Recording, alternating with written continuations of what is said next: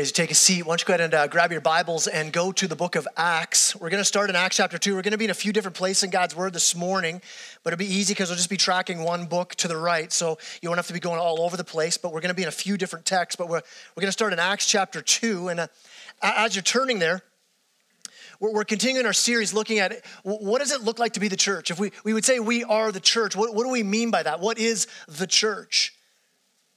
And I was thinking this week, if we only had God's Word, if you were dropped into Muskoka and you had no other church experience, no other church background, never even heard what church was, and no other connection to any sort of church movement, and just had the Word of God, and we had to figure it out from there, what would church look like? That's the whole point of the series we've been in starting last week. It's this idea of taking a chance to step back, especially in this weird time where so many things are stripped away. So many things have changed for us, and we come down to really some basics of, okay, what is the deal with church then? If we took away everything else that we kind of packed around what church is in Canada in our time, and we lost some of those things, and we just asked the question, what does the Bible say church is? What would harvest look like? What would our lives look like? As we talk about church, as we talk about what it is to be a Christ follower, to be a Christian, there is this unique mix of head and heart, of an intellectual movement and also an emotional heart movement. There's an experiential encounter as well as an intellectual encounter, and our mind is at work in it, where you grasp that there was an historic Jesus, that he lived and walked on earth, that he was crucified, put to death on a cross by the Roman Empire, that there were eyewitnesses that wrote it down, that we have an eyewitness account of what happened, and you believe intellectually in the reliability of God's word. That here we have God's word for us that gives us what we need for life and godliness, everything we need to know who God is and what he's called us to in the life he's designed for us, but there's something deeper than just the purely intellectual. There's also this move in our souls where God draws our hearts to really see Jesus, where you begin to see this reality that maybe you hadn't thought about before, you hadn't have wrestled with it before, you hadn't even stopped to think about it before, but then there's this moment in your life where God begins to draw your heart and you see, wait a minute, I'm a sinner, I need a Savior, and that Savior's Jesus. God begins to call and work in your heart, and you start to see differently. You start to see, you would say, I started to see more clearly. And there's this light switch that goes on in your heart. Theologians would say it's an illumination of the Spirit of God, but there's this light switch that goes on. And even all your intellectual questions still might not be answered, there's a moment where you say, the deepest question of my heart now has found an answer. My biggest need is addressed. And there's this moment where you go from being dead to being alive. Where scripture would say your heart of stone is removed and replaced with a heart of flesh. And your heart changes, your allegiance changes. Where you now see Jesus as most valuable, most important. So yes, there is an intellectual move for sure. But there's also something happening on a heart and soul level. Where the spiritual reality of the presence of the risen Christ is seen and experienced in your life, and it changes everything. In scripture, you see over and over again this phrase that we are in Christ. We're united in Christ. It's Christ's presence in our lives, us in him. 2 Corinthians 5:17 says that in Christ you're a new creation. Galatians 2:20 says, I've been crucified with Christ. It's no longer I who live, but it's Christ who lives in me. Now thinking of that as somebody who is in Christ, now how you see the world, how you do life, something's completely changed for us. That's what it is to walk with Christ. Something transforms your heart. And let me say it this way. My wife and kids have been reminding me a lot lately because my birthday's coming up that I'm getting older, right? They let me know that you're not young anymore, Dad. You're an old man now. And the other part they remind me is as you get older, Dad, you got to get in shape. You got to stay active because you're not getting any younger. And so I'm like, okay, I'll run. And I'm not consistent at it. I don't like it. I have a philosophy. Why run unless I'm being chased? Like I don't get the point, right? And so I've been trying to run more and more, trying to get in shape. And I could probably maybe I could run a kilometer maybe in 7 or 8 minutes probably, right? And then the second kilometer, probably half an hour it would take me. And then the third one, fourth, I'm just like puking and crawling. And I'm like, why do I have blood taste in my mouth? Lord, take me home. Like, that's kind of where I'm at, right? But here's the thing. Just last week, that's the speed I run. But just last week, crazy. I was clocking 120 kilometers an hour and didn't break a sweat. Consistently for 2.5 hours. I was in my car, I get that, like I was driving to the city for sure, but here's the thing, all of my weaknesses completely changed as I got into the car, right?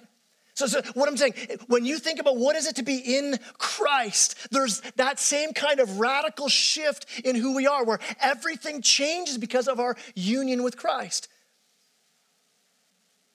What's that mean? It means this, when you're struggling with fear or doubt, and you remember, I've been crucified with Christ. That's such good news that all the wickedness, all the shame, all the brokenness, all the rebellion in me, it says, has died with Christ. And so when my heart or your heart feels the weight of shame or fear or temptation or guilt or anxiety, you can rejoice in the fact that all of that was nailed to the cross in Jesus Christ. So you could say, it's no longer I who live, but it's Christ who lives in me. And the life I now live, I can live by faith in the Son of God who loved me and gave himself up for me. That's the life-changing reality of what it is to be in Christ as a Christ follower. That's what I want to talk about this morning. See, because in God's word, when we talk about the church, we're actually given these practices to have. Some would call them church ordinances. Some may call them sacraments. Basically, these prescribed practices from God's word saying, these are activities I want you to do together as the church. But again, like we said last week, it's not about just you and Jesus. These are things we do together. It's me and you, us, together as we follow Christ. The two ordinances are these. It's the ones we're going to dive in this morning. It's baptism and the Lord's Supper. And I want to show as we dig into Scripture today how God calls us to practice these, what he calls us to do in baptism and in the Lord's Supper. But I want to show you more than just here's the how and the why and the what. I want to show you what happens, what they mean for our lives.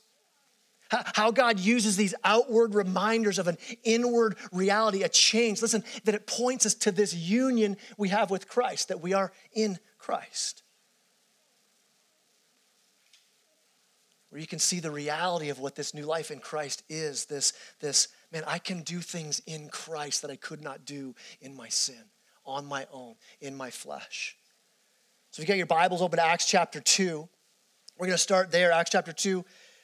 When you get to Acts chapter 2, here's what's been going on. Jesus had already been nailed to the cross. He had already risen from the grave. He had appeared to his disciples. He'd given them the mission of, hey, go out into the nations with this good news of the gospel. He said, but before you go, wait, because I'm going to send you my spirit, and that Christ's presence, the in Christ part, he says, I'm going to dwell in you. The Holy Spirit's going to come upon you and indwell you. And he said, so wait for that moment. And so what's happened is we get to chapter 2, this group of men and women, the leaders of the early church right away at the beginning are praying. The Spirit of God falls on that place. They're filled with the Spirit. They're sent out now on mission. And Peter begins to preach this sermon. Look at verse 36 of chapter 2. He says, let all the house of Israel therefore know for certain that God has made him both Lord and Christ, this Jesus whom you crucified. So he's talking about the gospel. He said, I want to tell you all about the cross of Christ and what it means. And he lays it all out for them. And look at verse 37. Now, when they heard this, they were cut to the heart. And they said to Peter and the rest of the apostles, brothers, what shall we do? If this is the reality, what do we do with this? And Peter said to them, repent and be baptized, every one of you, in the name of Jesus Christ, for the forgiveness of your sins, and you'll receive the gift of the Holy Spirit.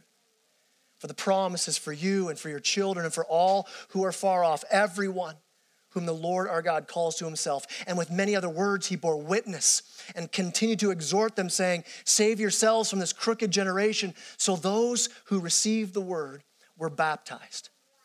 And they were added that day 3,000 souls.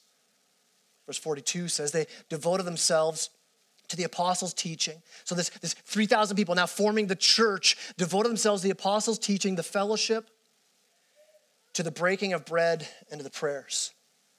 So what do we have here? We have here as the early church begins. You see both baptism and you see them saying breaking of bread. Most biblical scholars would say that refers to the Lord's Supper, most likely. So you see both of these ordinances, these sacraments in the early church.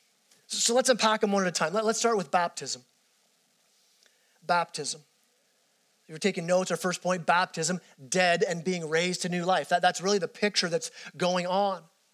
This picture of our death in Christ, being raised in Christ. In fact, here's a definition that I would use for baptism. I didn't make it up. I took this from some other smart person, but it says this. Baptism is this. It's a public demonstration of our initial identification with Christ and his church. So catch that definition. It's public. It's not a private thing we do. It's not something you just do yourself by just you and Jesus. No, there's a publicness to this, and it's an initial act. But you notice here in Acts, it was part of the initial call. It says, be saved, repent, and be baptized. Identify with Christ, give your life to Christ, and then be baptized. And I love how it says, be baptized in the name of Jesus Christ. It's an identification. I'm identifying with Christ. And then they got together as a church, identified with the church as well. You might ask, okay, I get that. Saved and baptized. Why would I want to get baptized? Why should I get baptized? I would say it starts right here. I mean, there's a commandment, be saved and baptized, but we see that Christ himself, as our example, he was baptized. He was baptized by John the Baptist right away at the beginning of his earthly ministry, but you got to start thinking, wait a minute, I thought baptism was this demonstration of how we died to our sin, raised again to new life. Christ had no sin. Can't be a picture of repentance for him. Why would Jesus be baptized as a sinless man, God the Son? Well, in that moment, here's what's going on. When Jesus Christ is baptized, he's identifying with you and me. He's pointing forward to the fact that he would take on our sin, die in our place, be raised again. And so he lays out this example for us to follow. But it's not just that Jesus did it, so we want to follow his example. He commanded us. Matthew 18, he tells his disciples, go to all the nations and teach them everything about what I've taught you and baptizing them in the name of the Father, the Son, and the Holy Spirit. So don't miss this. As you think about what is baptism in the church, baptism is an obedience issue for every follower of Jesus Christ.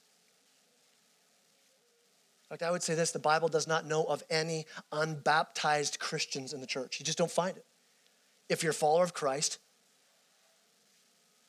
if you have not been baptized, let me say it this way, you're living in disobedience. We get baptized. We're following the example of Christ. We're answering the call of Christ, but also we're being united to Christ and united to each other. I love how Paul says it in Ephesians 4, where he says, there's one body, one spirit, just as you are called to one hope that belongs to your call, one Lord, one faith, one baptism. One God and Father of all, who's over all, through all, and in all. I love that. There's one baptism, the baptism that unites us. So you make this connection of baptism and being united in Christ, being united together. It's our unity. It's our identification, not just with Christ, but with each other. In fact, turn to Romans chapter 6, just one book over. Flip over to Romans chapter 6. We're going to look just deeper into what this baptism thing's all about. What's going on in baptism? Now, as you're turning to Romans chapter 6, I want to be clear here. Baptism, it's commanded by Christ to do. If you're refusing to do it, you're purposely saying to Jesus, yeah, I know you told me to do this, but no, I'm not going to do it. But in saying all of that, listen, baptism doesn't save you. We're saved by grace alone. If baptism saved you, it's something that you did, and that's not grace. It's such an important part of your walk with Christ, and it's one of the first things we're called to do as people who give our lives to Christ. It's the first thing we do in this relationship with him. But listen, it's not necessary to be made right with God. It's not earning salvation. If baptism is something we did to earn our salvation, it completely cuts grace out of the picture. If it's not grace if you have to earn it. I love that about the gospel, the good news of Jesus Christ. It's so unique. It's unique to all the religions of the world, any philosophy of the world. There's this uniqueness of the gospel that says this: salvation's received, not achieved. It's received. It's not achieved. It's not given to you based on the goodness of who you are, on stuff that you've done. It's not about you at all. We're saved from our sin by grace alone, through faith alone, in Christ alone. And baptism is this physical celebration of this internal spiritual transformation. So look at Romans chapter 6. Here's what's going on. Chapter 6, verse 1. Now, Paul has just laid out this whole grace thing. It's only by grace. It's all by grace. And so he's anticipating what we might say in that. Oh, if it's all by grace, does it matter how we live? Then we can just keep on sinning. And look at verse 1. What shall we say then? Are we to continue in sin that grace may abound? You say, okay, if it's all by grace, then like do we just have like this unlimited sin spending account where I just always can tap into grace? I'll just go on sinning because I always have grace there. It's unlimited. No, look at verse 2. He says, by no means. How can we who died to sin still live in it? He's saying you've died to sin. I like that verse where it says you've died to it. It doesn't say you're dying to sin. It says you're dead to sin. And think about that. Dead is dead. Like Princess Bride is one of my favorite movies, but dead is dead. There is no, he's mostly dead, right? You're dead. Dead is dead. You're either dead or you're not. And so in Christ, he's saying here, in Christ, you are dead to sin. Verse 3, it goes on. Do you not know that all of us who have been baptized into Christ Jesus were baptized into his death? We were buried, therefore, with him by baptism into death, in order that just as Christ was raised from the dead by the glory of the Father, we too might walk in newness of life. So you have this baptism as this picture, this physical reminder of a deeper spiritual truth, that we were joined together with Christ, buried with him, put under the water, that picture, then raised up again, just as we're joined with Christ in his resurrection. So we come up out of the water. That's the picture of baptism.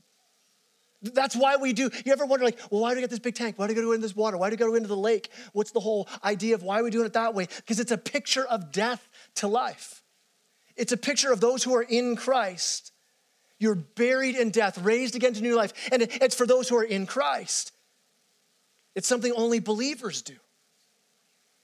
You may wonder, why don't we baptize babies in our church? That's why, because as a baby, you're not in Christ yet. It's people who have made a decision. I'm following Christ. I'm answering this call of God in my life. And then you read all through Acts, it says the order, saved and baptized. And then we have this celebration in a baptism service, a celebration of the reality that Jesus Christ died on our behalf as a substitute for us, taking the wrath of God instead of us for our sin. And then he rose again as our Savior.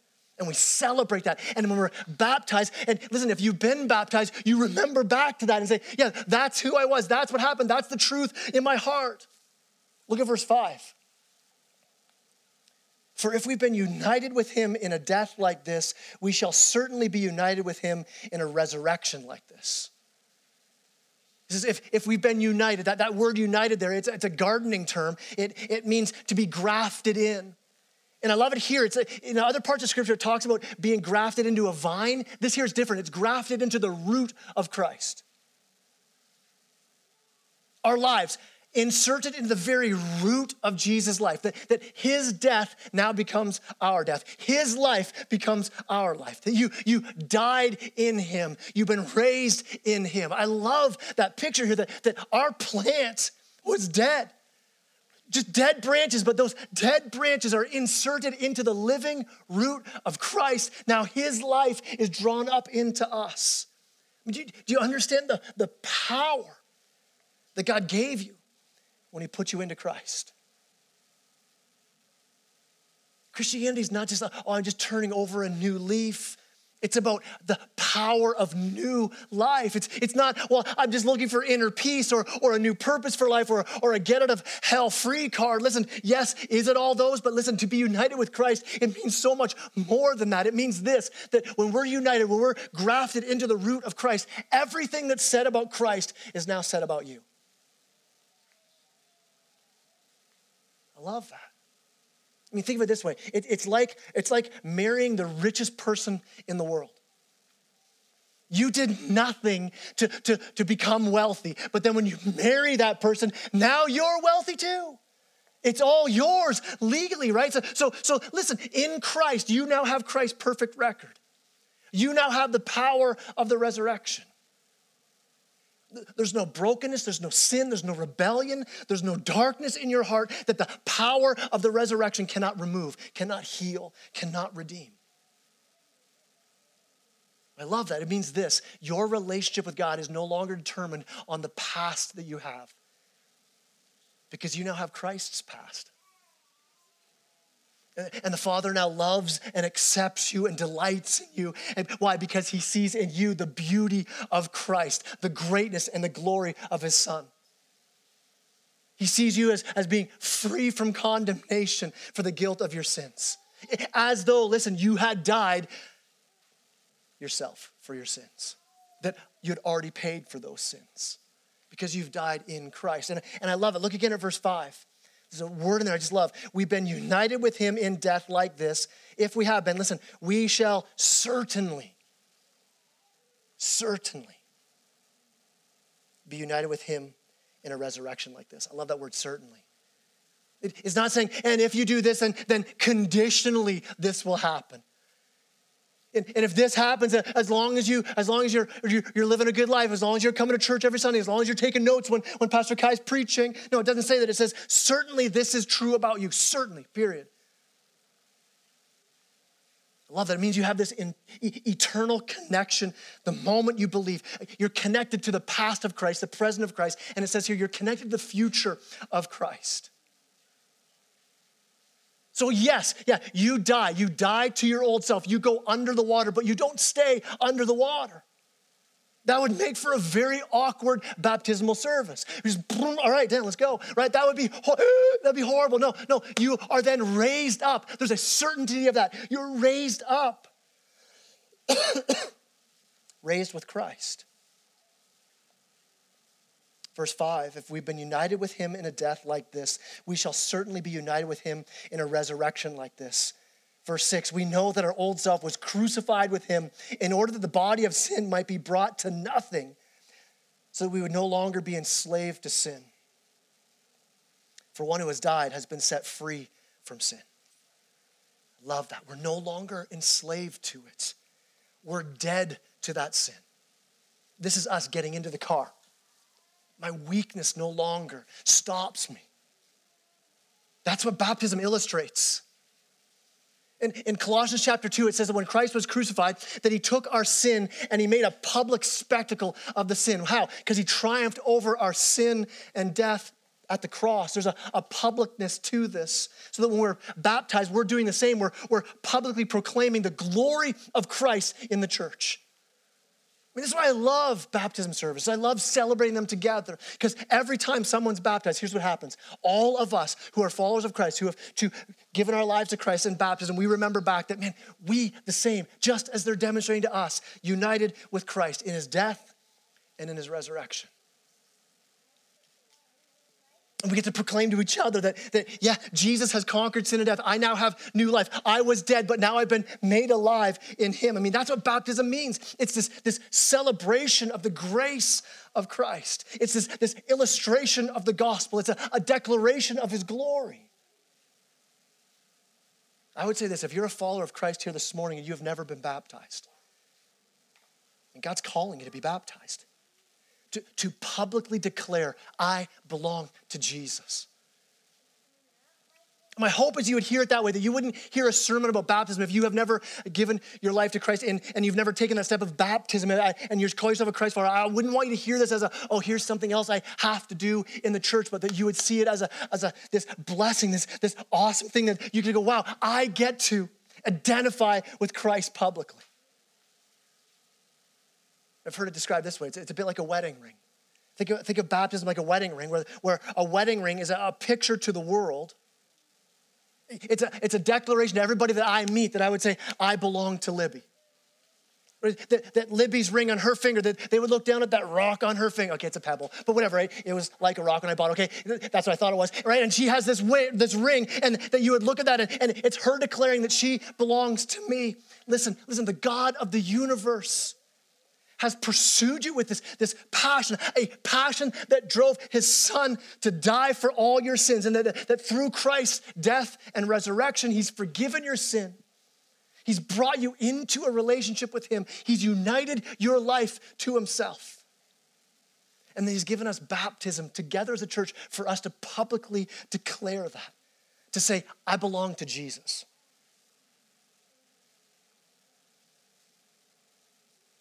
When you get baptized, you celebrate this gift that's been given to you of grace. You show that the gospel is the most precious thing than anything else on this planet to you. You proclaim to a watching world that Jesus is God, that he's good, that he brings new life to anyone who trusts in him. So I would say this, if you're a follower of Christ and you have not been baptized yet, reach out. Reach out. Pull up that Church Center app that Hillary loves so much, right? Pull that thing up and just in the prayer request part, just put, I want to learn more about baptism. If you're here this morning and you don't know Christ, and you're like, well, I haven't taken that first step of giving my life to him. I'm still checking this all out. I would say do the same. Reach out. Grab somebody this morning. Reach out to us. Where you get to that place where you start there, God, I'm a sinner. And I can't do anything about it, but right now I'm giving my life to you. I'm trusting in you, and I'm accepting this offer of grace. Taking notes, here's our second point this morning. Let's dive in quickly to the Lord's Supper. The Lord's Supper is the second ordinance, the second sacrament. And for this one, there's this picture of dying and living new life. So if baptism was, I'm dead and raised again, we now get to celebrate that on an ongoing way where baptism is this initial public declaration. Communion, the Lord's Supper, it's this ongoing way we celebrate. In fact, here's a definition I'd have for the Lord's Supper. It's a celebration of our continual identification with Christ and his church.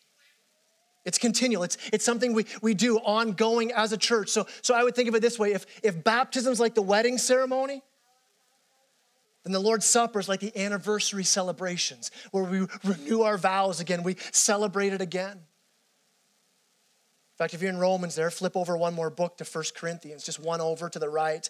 1 Corinthians chapter 11. As you're flipping over to 1 Corinthians chapter 11, let me catch you up to what the Lord's Supper looks like. If you were with us months and months ago, we were walking through the book of Exodus, and you might remember we came to that part in Exodus where the children of Israel were about to be set free from slavery in Egypt. And God said to them on that one night, he said, listen, you're going to be set free, but tonight the angel of death is coming. It's coming for everyone.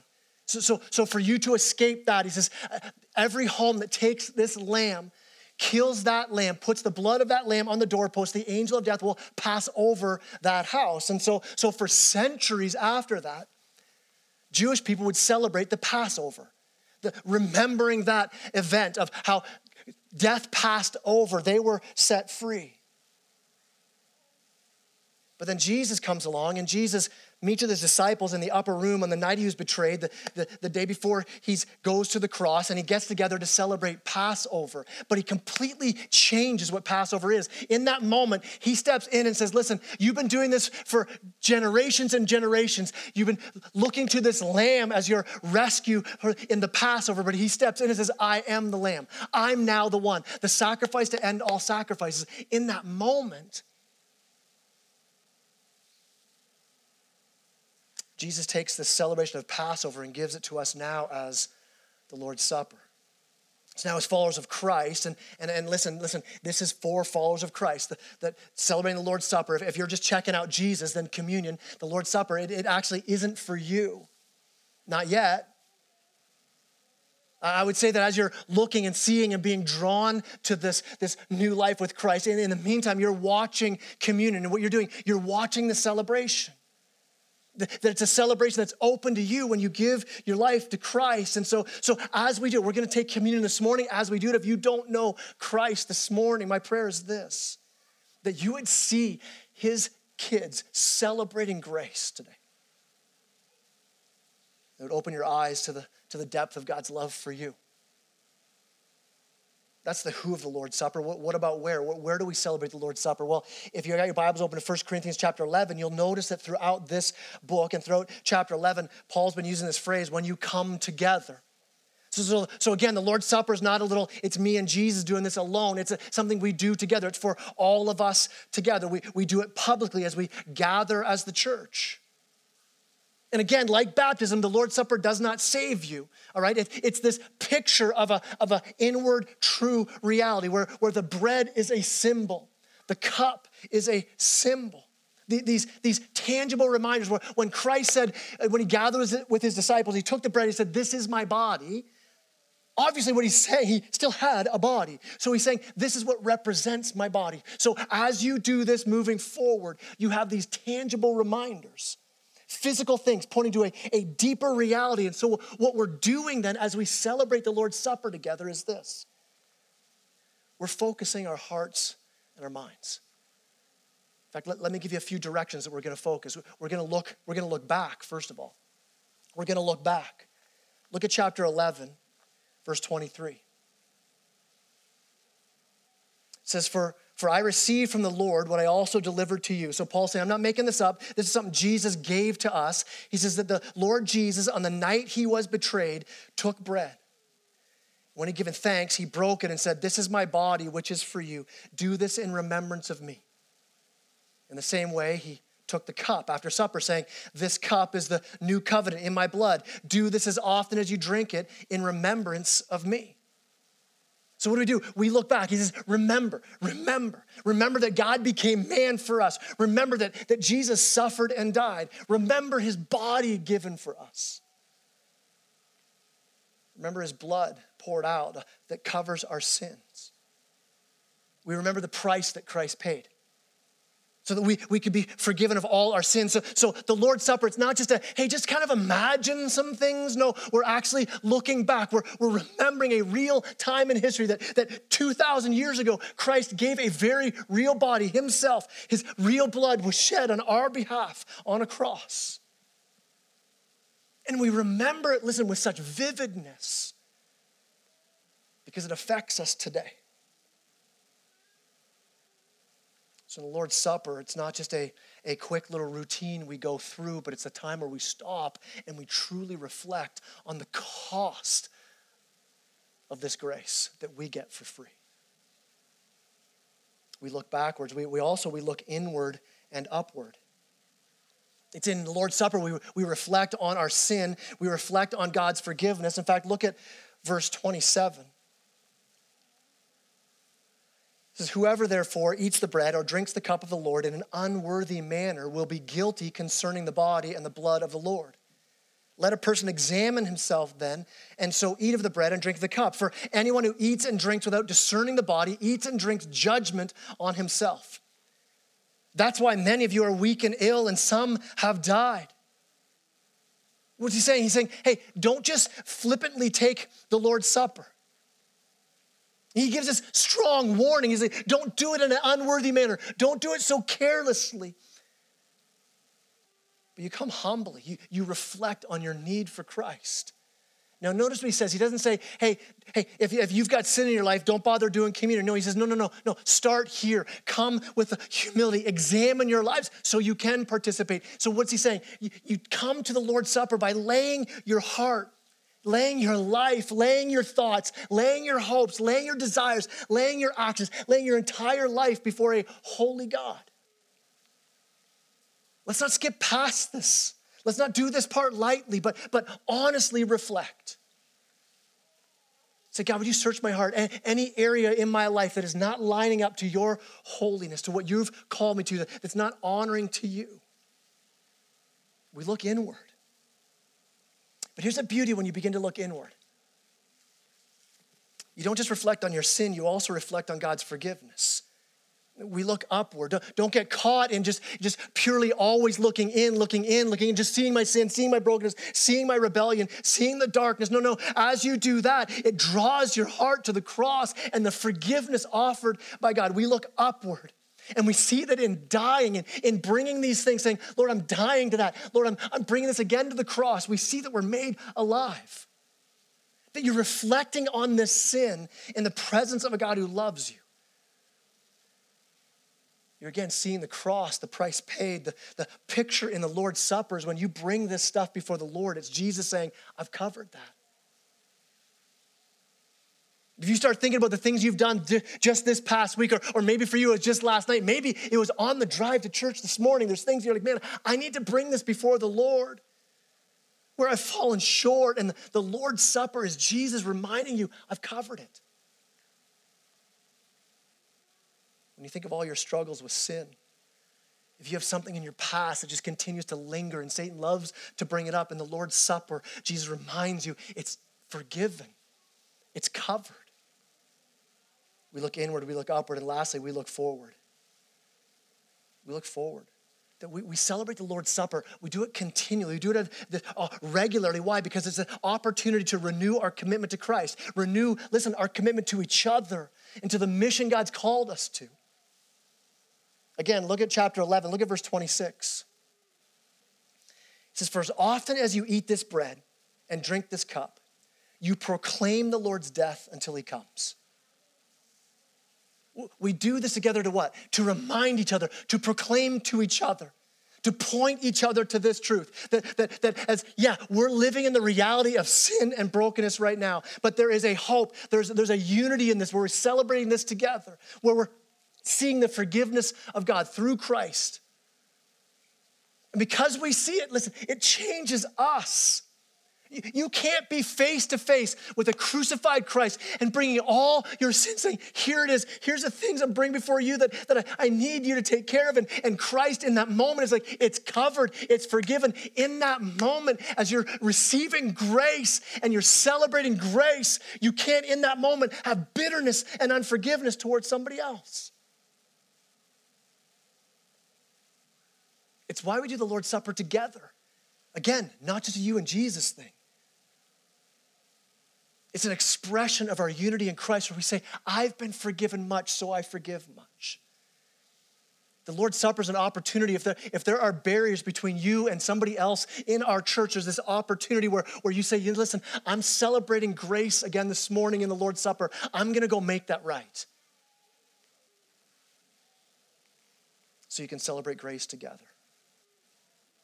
And then we jump to our feet together to rejoice in that grace together. We rejoice because we've been set free. We rejoice because it says here, we're anticipating the day that he's returning. He's coming back. We look forward then to the mission he's called us to. We look forward to the day when we will celebrate the Lord's Supper in his physical presence.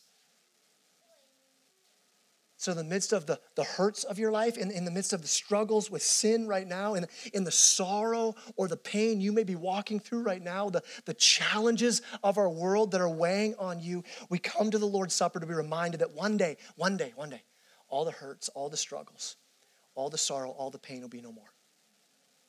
That Jesus is coming back.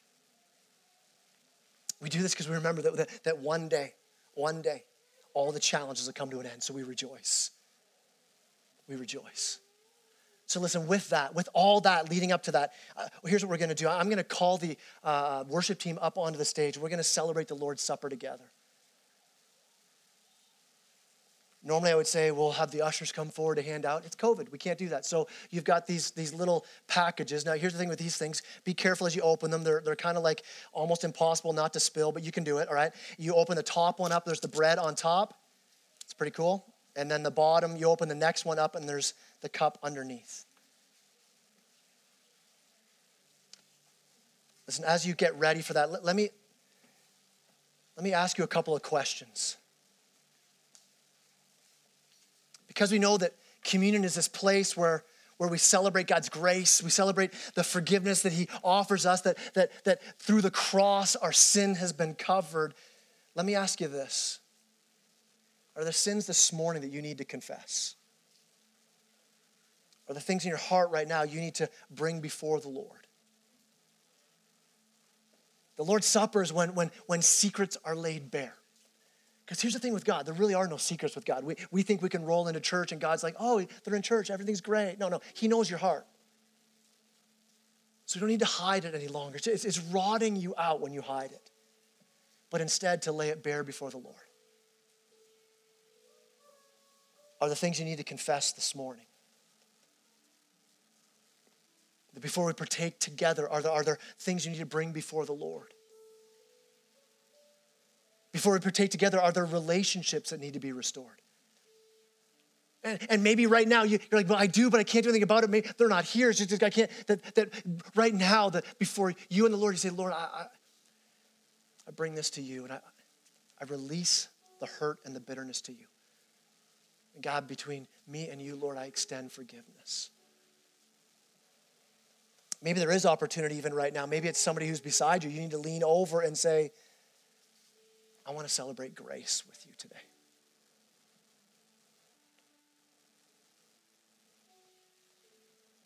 Are there sins you need to bring before the Lord? Do it now. To hear that it's covered. Don't skip past this part. Don't take this in an unworthy manner. Let me ask you a second question as you're wrestling that out with the Lord right now. And it's this. Are there places in your heart, in your life, where you've put your hope, your allegiance in things other than Christ? Where you would say, I've got the wedding band of baptism, but I'm really not given fully to Christ. Are there things, is there a relationship where your heart, your hope, is there hope in a job? Is your hope in something you have? Is your hope in some answer you need God to provide for you? Your hope in your kids, is your hope in, I would say this, lay those before the cross today. Where you would say, Jesus, you're better. You're better.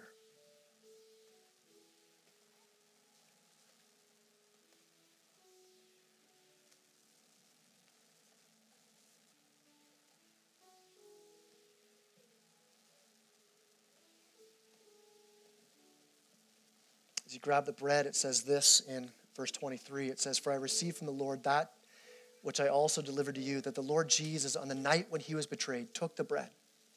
When he had given thanks, he broke it and said, this is my body, which is for you. Do this in remembrance of me. Let's eat together.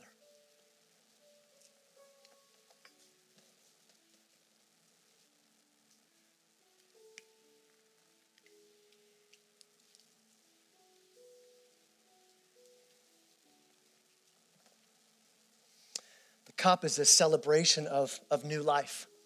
The cup to me is the coming up out of the water in baptism. The cup is a cup of the new covenant. The cup is a celebration that you are new. So the question to ask you right now, are you living as though you're new? Are his promises true for you today? Are you like, I'm living in those promises? Remembering that I've been rescued, that I've been restored, that I've been redeemed, that I've been transformed, that I'm new. Are you living in those promises?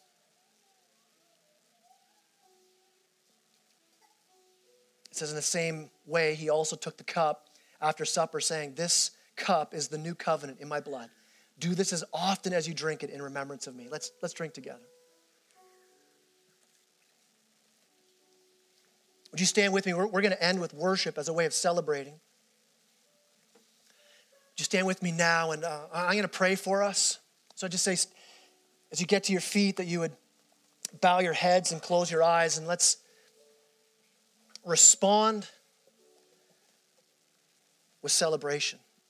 Respond with worship. Let me pray for us. Lord God, Heavenly Father, I thank you so much for the union you've promised, that we could stand here today to say that we would be in Christ, that our identity could be found in you. I thank you that you've given us new desires. You've empowered us with your Spirit to say no to sin. You're conforming us, that we can rest in your righteousness, knowing that we have your past, we have your present, we have your future, that Father, you look at us and see Christ and his perfect righteousness. Thank you for the blessings you poured out on us. Thank you that as we confess, as we repent, that through your sacrifice, you welcome us with open arms today. I pray that even now you'd be realigning our hearts and our hopes to be fully placed on you and you alone, that you would grow us in grace together. So Lord God, this morning we stand to celebrate new life that you've brought us. Thank you for the cross. Thank you for your grace. And I pray this in Jesus' name. Amen. Amen. Let's sing together.